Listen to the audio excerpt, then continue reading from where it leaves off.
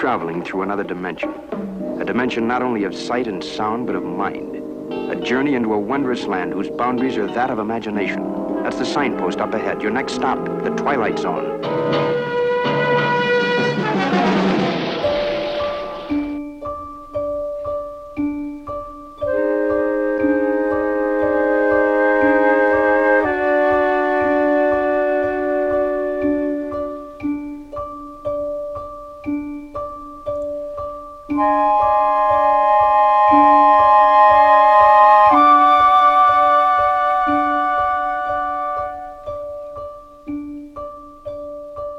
I'd like to begin by giving my thanks again to Jim Moon from the Hypnobobs podcast for that wonderful reading of Elegy last week.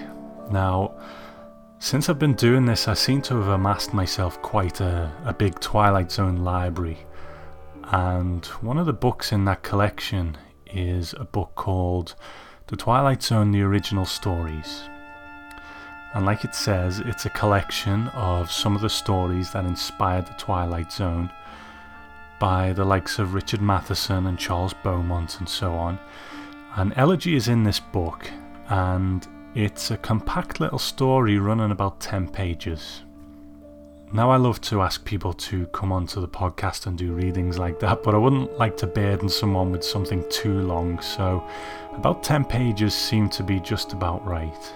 But as you heard last week, that story took over half an hour. Now, as it turns out, the version of Elegy in that book is actually an edited version, whereas the story that you can go to Project Gutenberg and download quite legally, that I forwarded over to Jim to read from, is actually the unedited version that's considerably longer. Now, thankfully Jim took it in his stride, but I did have a moment of panic when I started to listen to the recording that he sent me, and the beginning was completely different from the story that I'd read from that book. So when you read that edited version, it does actually work okay, because I'd never read the story, so it made no difference to me. But it does slightly impact on something that I'll talk about later. So I want to say thanks again, Jim, for what I think you'll agree was a great reading. Now, submitted for your approval this week is another story by Charles Beaumont, obviously, Elegy, and it was originally published in 1953 in a publication called Imagination. So, as you'll have heard from that story last week, the story is pretty much the same, but there are some differences there that we'll touch upon here and there. But overall, if you've seen or read one, you won't be too surprised about what comes up in the other. So let's take a look at the Twilight Zone version of Elegy. The time is the day after tomorrow. The place, a far corner of the universe. The cast of characters, 3 men lost amongst the stars. 3 men sharing the common urgency of all men lost. They're looking for home. And in a moment, they'll find home. Not a home that is a place to be seen, but a strange, unexplainable experience to be felt. We're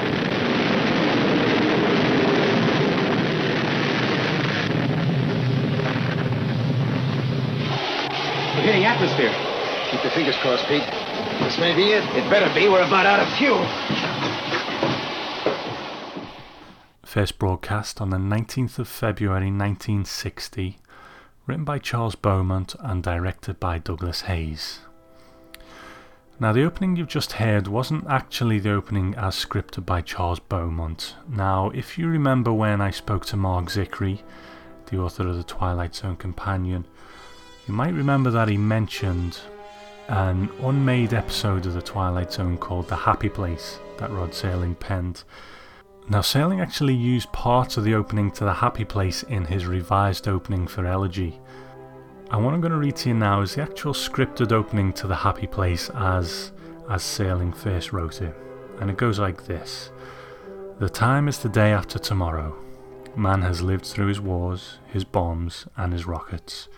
And this is the society of the future. It's a forceful society where nothing remains static. The process of living operates from different rules now, and there is a new God called perfection. But this God is only temporary.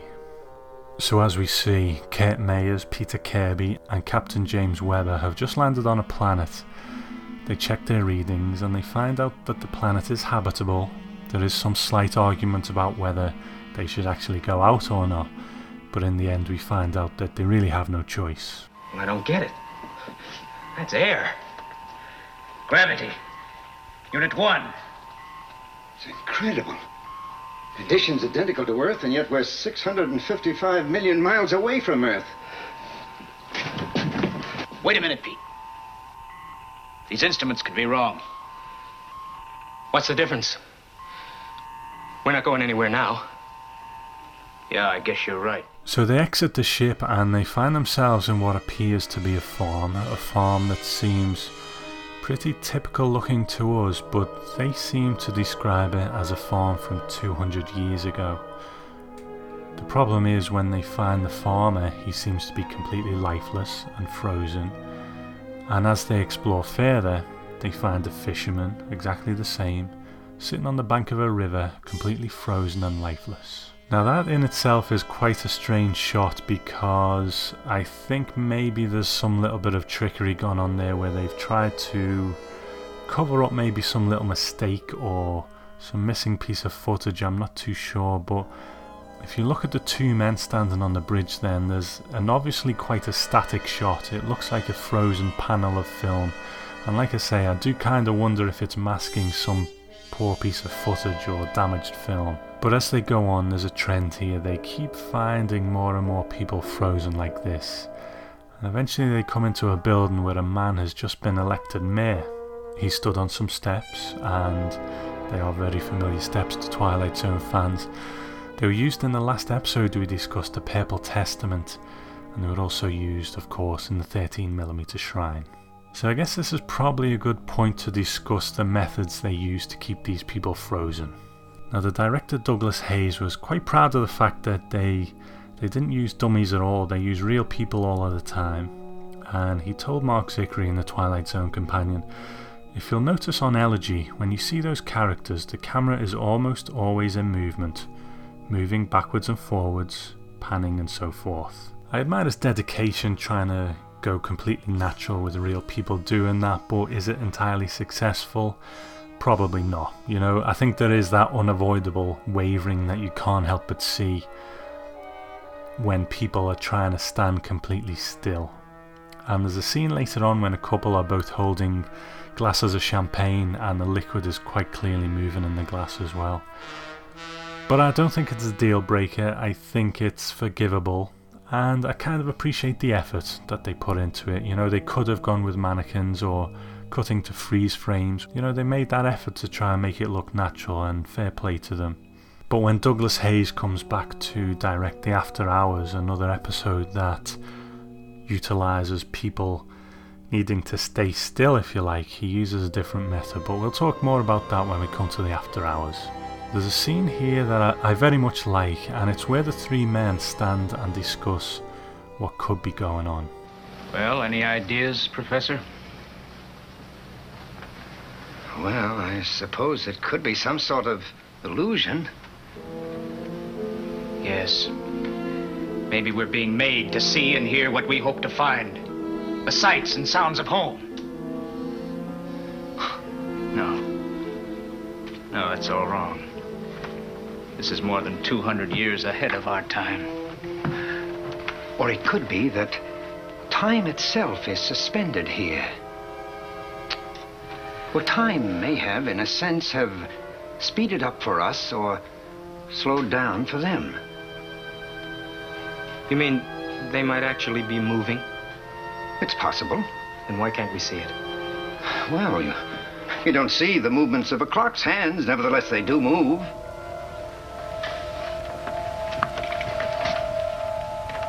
Well, this clock has no hands.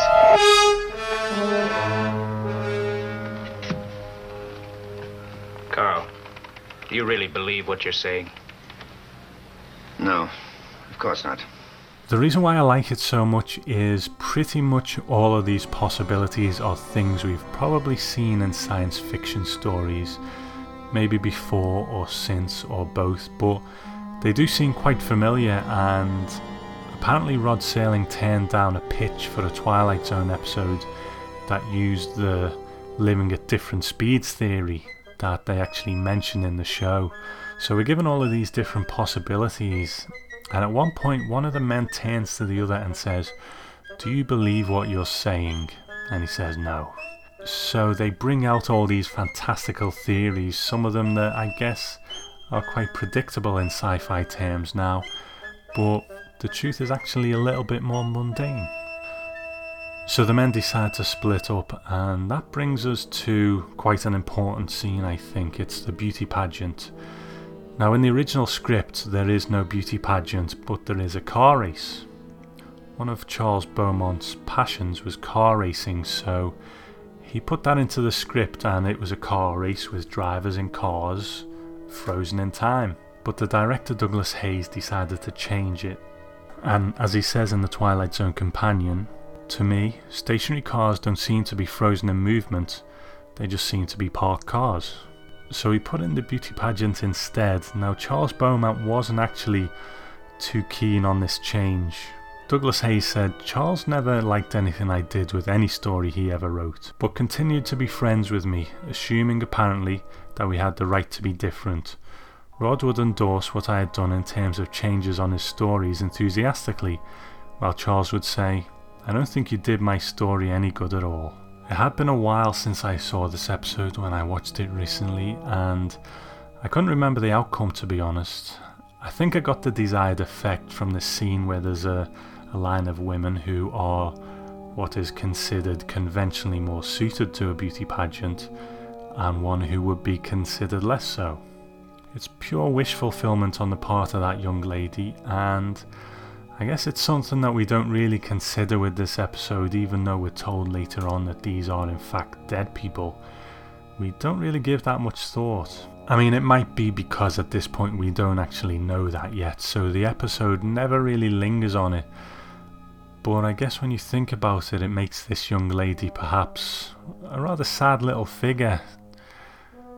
You know, she is quite young, so she did die before her time, and in life she wouldn't have been allowed to enter those beauty pageants because she didn't conform to what was expected.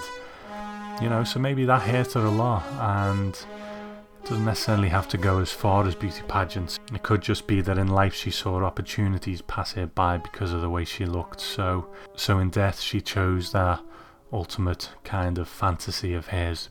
And all of this makes me think that the first part of what Peter Kirby says to it is actually quite sweet.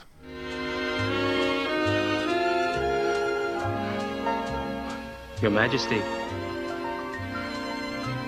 I don't blame the judges. You're the prettiest of them all. But tell me something, Your Majesty. What's wrong with you? What's wrong with everybody in this crazy place?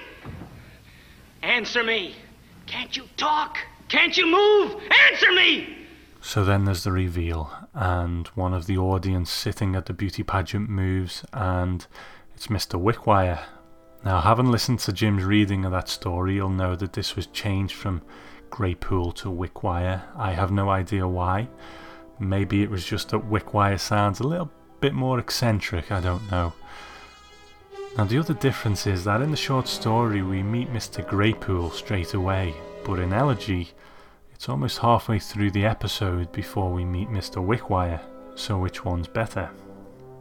I think for me, the episode does the right thing by letting them explore this world a little bit and building up that sense of mystery and suspense and letting the audience try to guess what's going on before the reveal. Do come inside. Come on, won't you? Come on, come inside. There's nothing to be afraid of, I assure you.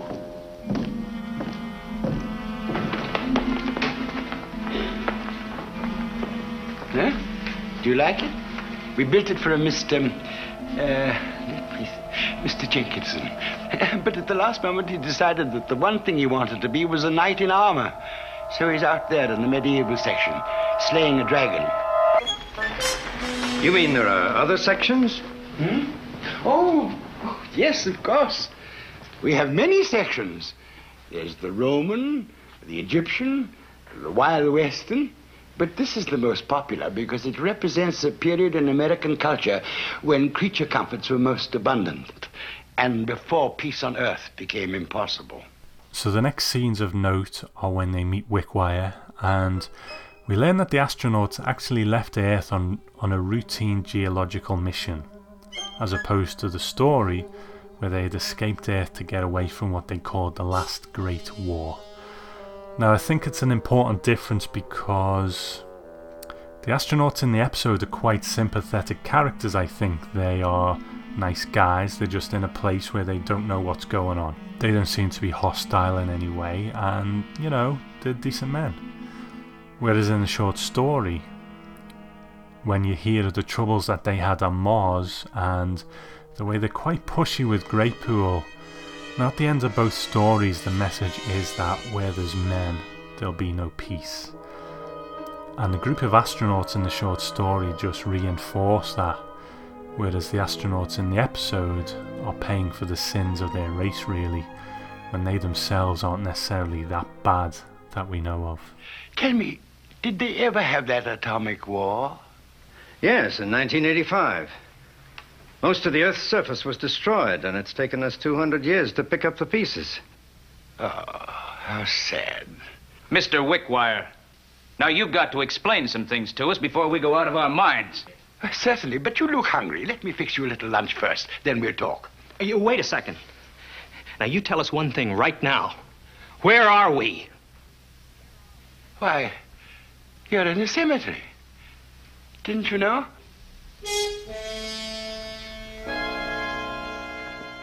I very much like how Wickwire quite early on after meeting them sets things in motion for what's going to happen to the men. He's a good host, he offers them a drink and answers their questions and quite naturally slips in one of his own. Sit down, my boy, sit down. Come on, sit down. What is it? Now, you said that we were in a cemetery. What did you mean? Just exactly that. But before I explain, you must give me some information. If you were granted your dearest wish, what would your wish be? I'm not sure I know what you mean. I mean, where would you rather be right now? I'd like to be on the ship headed for home. And you, Captain? I'll go along with that. So it is quite naturally done, and apart from maybe a slight little look when they're drinking the wine, there is no indication that he's doing anything at all. But when you look back and see, you'll see that he was actually, in what you could say maybe a very machine-like way, doing his job, putting things in place.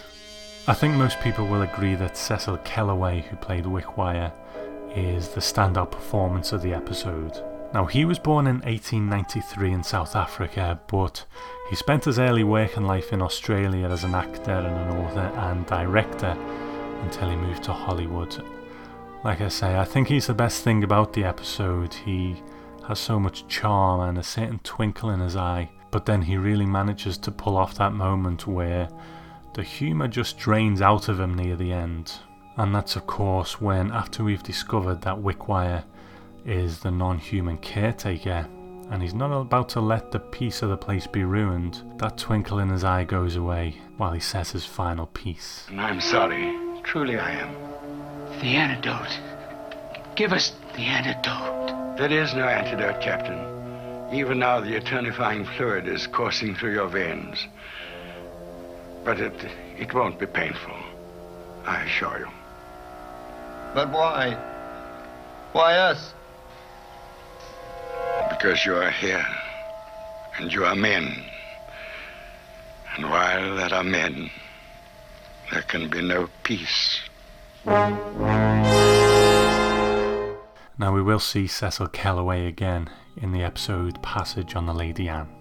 Now when I read the edited version of the short story in the book and then watched the episode, it seemed that the Twilight Zone episode very much had that final message about man's inability to be peaceful, whereas in the story it was there, but it wasn't there as much.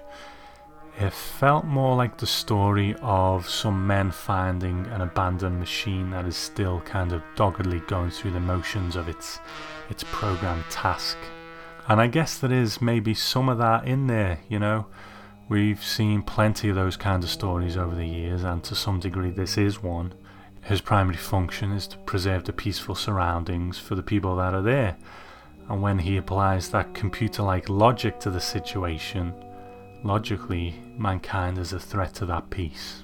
But I think the way it had been edited down took away some of that, and it wasn't until I heard Jim reading the story that I realised it's actually the other way around. The written story has it running through the whole thing from start to finish, whereas the episode kind of saves that until the end and tells you what it's all about in that final drop. The final drop where we see that the astronauts are actually poisoned and they too join the cemetery themselves.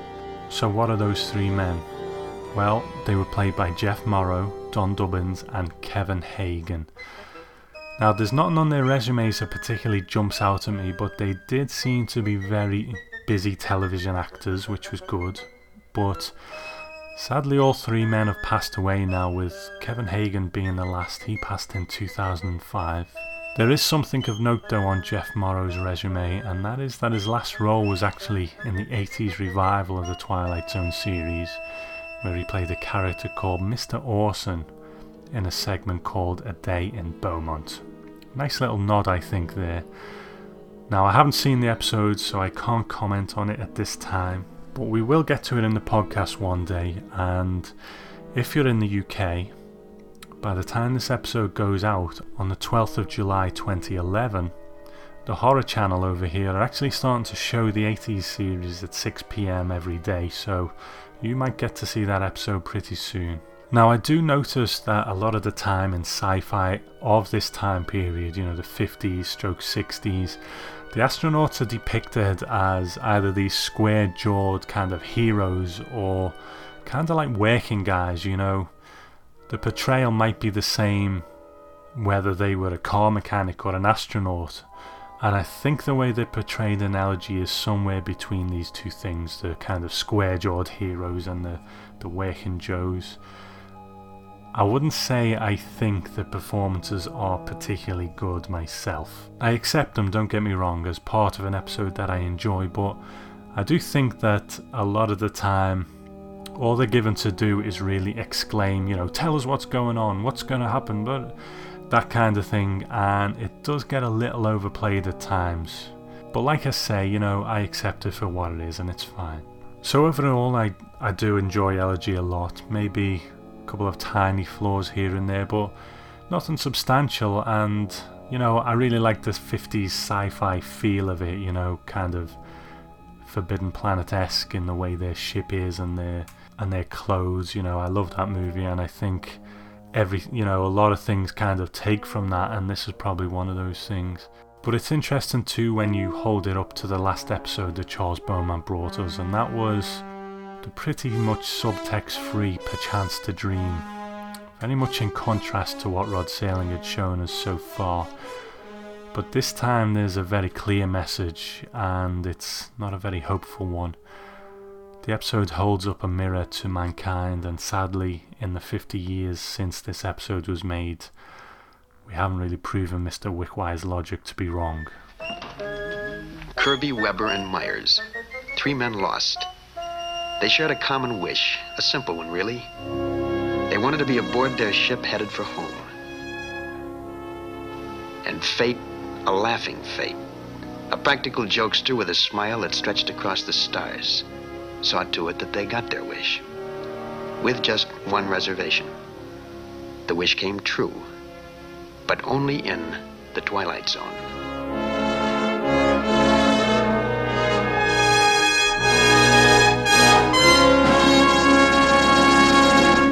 Well, I hope if you're in the US you enjoyed your 4th of July Twilight Zone marathon. I do wish it's something they would adopt over this side of the pond, but sadly no. But it certainly did do the download numbers for the Twilight Zone podcast a lot of good. They really spiked on those couple of days, so if you're a new listener, welcome to the podcast, and it's good to have you. Now, as I always like to do, I've got some iTunes reviews to be thankful for, and the first one is from James Lane over in the US, and He left me a nice little review there. He says, thanks for all the time and effort you put into each podcast, and well, thank you for listening, James. Much appreciated. And I also have 2 on the UK iTunes, and one is from a very nice one from a gent by the name of John Cottage, and it's really great review, very, very touching one. So thank you, John, really appreciate it. And another one by Jake Antatius 101. And he's actually only 24 years old, so it's good to hear from a young Twilight Zone fan, so that's great. Thanks a lot, Jake Antatius, appreciate it. Now, I did mention in the last podcast that I would be trying to get going a little listener feedback section called Submitted for Your Approval, and a couple of people have answered the call. Now, I haven't had time to get a little jingle in place, but we'll do that next time maybe.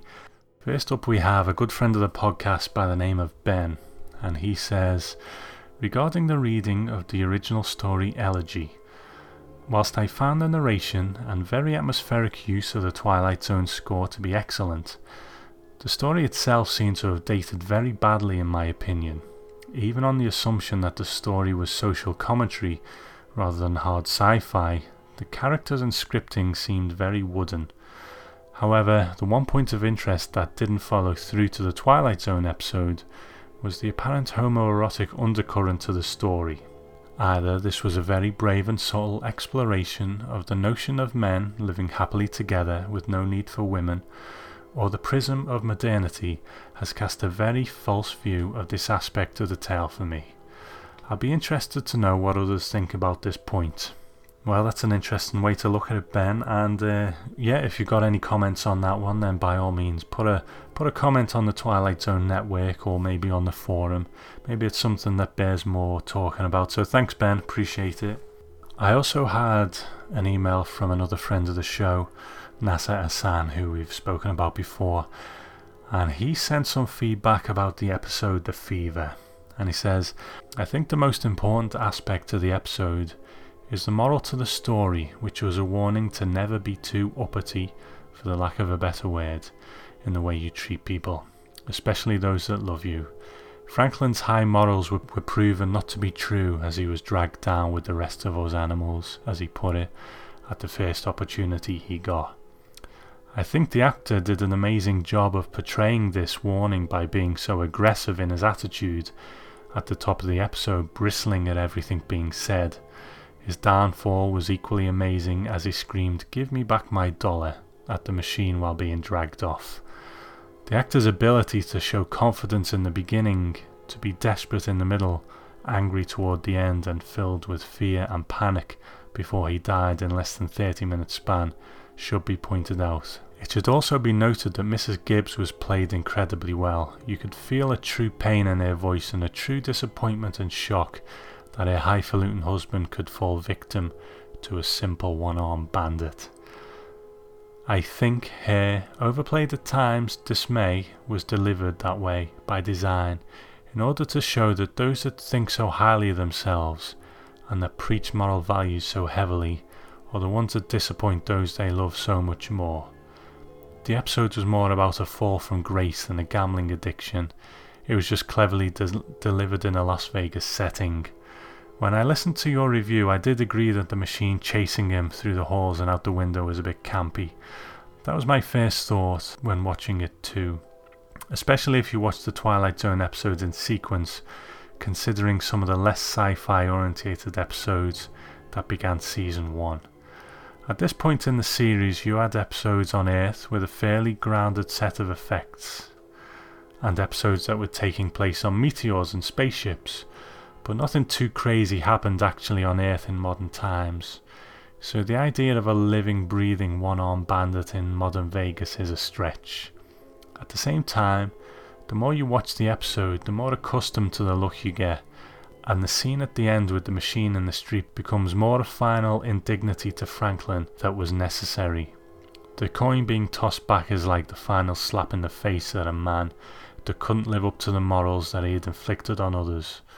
Once again, Serling delivers on a topic that still applies to our lives over 50 years later, as we see this sort of thing play out with politicians on a semi-regular basis.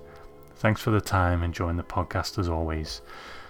That's a great point, and our friend Stephen actually made similar points on the episodes when we posted it at the old Dimension X radio site, and I think it's something that I didn't really pick up on, so maybe this is another reason why it's good to get these other people contributing like this. I think it's fantastic, so thank you, Nasa-san, much appreciated.